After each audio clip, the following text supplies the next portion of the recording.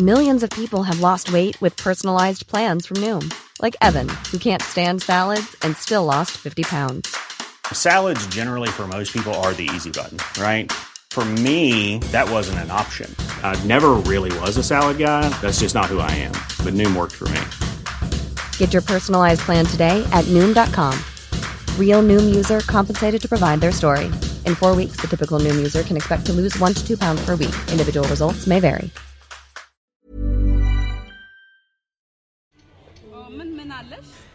African and Asian cuisine sells fast at the New Lynn Ethnic Night Market, a community initiative created by former refugees helping new refugee women to resettle in New Zealand.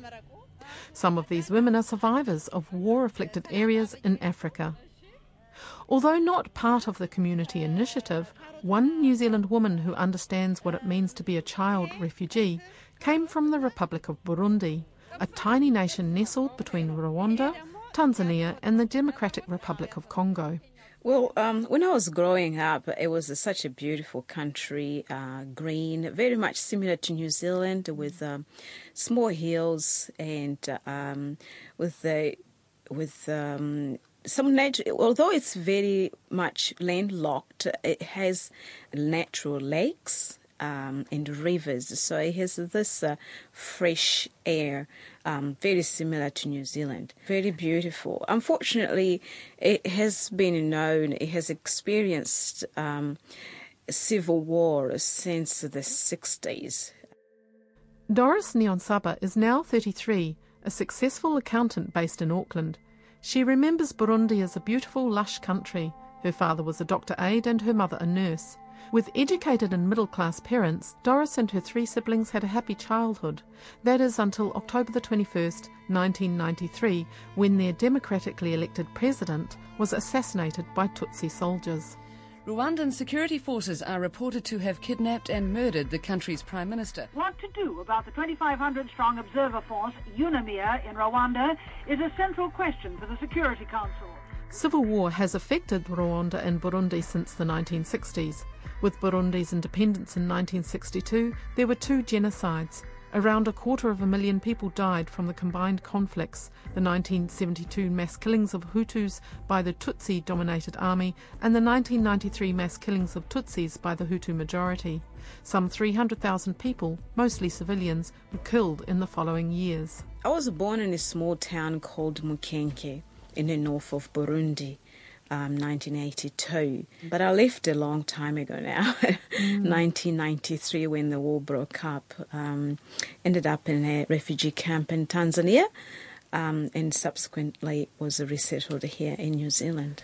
At the time of the assassination, Doris was 13. She and her older sister attended a boarding school. They fled as a small group of girls, all students from the college, and they were separated from their parents and 2 other siblings for over 3 years. At that time, it was chaos. It was massive killing all around the country, conflict between the Hutus and Tutsis. Yes, you were only about 13 years of age, weren't you? That's right, so I was very young. But as a younger person, I just followed the others where they were going. So we found ourselves at the nearest border with Tanzania. We crossed Tanzania. They arrived there and stayed there. When you say we, who do you mean? So myself with my sister, my older sister, we were in the same school, so we left together along with other classmates and friends from school. So we left together and basically ran for our lives to Tanzania.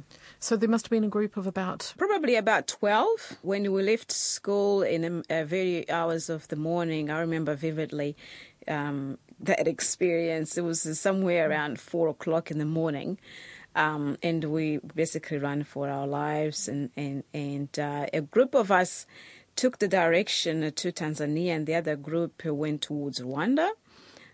So we went towards Tanzania. And do you think that it was actually really lucky that you did go towards Tanzania? Because I think many people didn't survive when they went into Rwanda.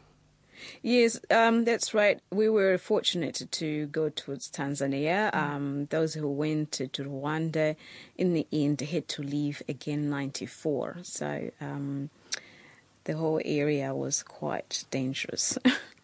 We were aware of the political parties active at the time, Yes. And the divide between the ethnic groups. And being in the high school, we knew that what is going on. However, on the 21st of October, when the president was assassinated, we didn't know that had happened. Actually, the days before that, the president had been around the country. After the election, basically everybody was happy. The country was certainly being experiencing democracy. Yes. It was promising a lot of change. And so it was a sort of a celebration moment leading to that date.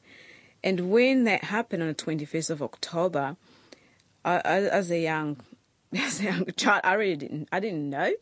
So I got told by my sister the next morning that the president has been captured. We didn't know he had been killed yet. And that news also came for a radio out, not a Burundi radio, a Rwandan radio. Some students much older had radios, so they heard about it. Right. So they started telling some people, so we ended up knowing. Right, Yeah. so it wasn't even on the Burundi stations. No. When you fled, what about your parents? Where were you, the rest of your family? My parents were at home, and I was in a boarding school, so I didn't go back home. And my parents also left home and took a different direction. So, when the war broke up, we saw the military everywhere. It was, we thought it was difficult to go home. It was going to be dangerous to go home, and we didn't know whether anybody's still home, actually. Yes. So what was in our mind was just to get out. I think, and that's why the group decided that we leave the school, because as a boarding school, we thought we were protected, but suddenly there was a military everywhere surrounding the Emergencies school. everywhere. Yep. We didn't know whether they had good intentions or not. The students themselves within the school were divided into groups because of ethnic divisions Between Hutus and Tutsis. And we heard from radio also in a different boarding school, students killed each other. And so we decided we can't sit and just wait for this to come. We need to leave. So it came down to students even killing each other within schools. It happened into some schools, and the military also came involved in gunshots into schools, and we thought, That's it. We're out of wait. here. Yeah. Yeah. But also around the schools, we could see people trying to get to the nearest hospital because they are injured. We can see blood flows everywhere. We could hear gunshots everywhere in the village. So we thought, we have to go. You have to run for your lives. Yes. We walked and ran all day. At some point, we would cross some villages, and we'll see people in the villages and say, "Oh, be careful!" And we talk to them, and we keep going. We knew the general direction where we're going, because it's about. It's normally about a 6-hour drive, but we walked very much running. So it took us all day. By the time we arrived at the border, it was nearly dark. And we arrived somewhere. I remember there was a flag. It must be somewhere from the local authorities. Somebody from the local authorities spotted us, and they took us into a hole somewhere. And at that time, there was still influx of refugees arriving in Tanzania, and there was no camp established. I remember we just slept in the hole somewhere. On the ground. On the ground.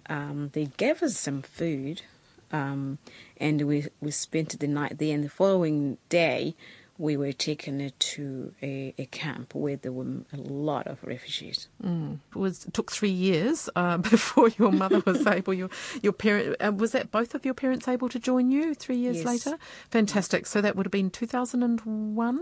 2001, and subsequently my little sister joined us as well from Cameroon. She ended up in Cameroon, and she joined us in 2002. How old was she when she was separated? What was her age? Oh, she would have been about 8. 8 years She was old. very young. It would have been yeah. terrifying for her.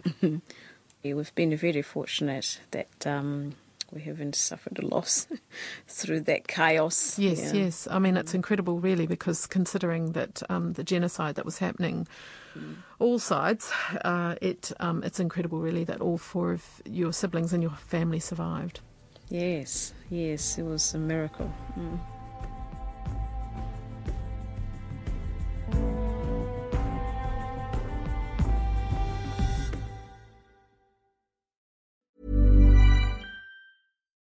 Botox Cosmetic, onabotulinum toxin A, FDA approved for over 20 years. So, talk to your specialist to see if Botox Cosmetic is right for you.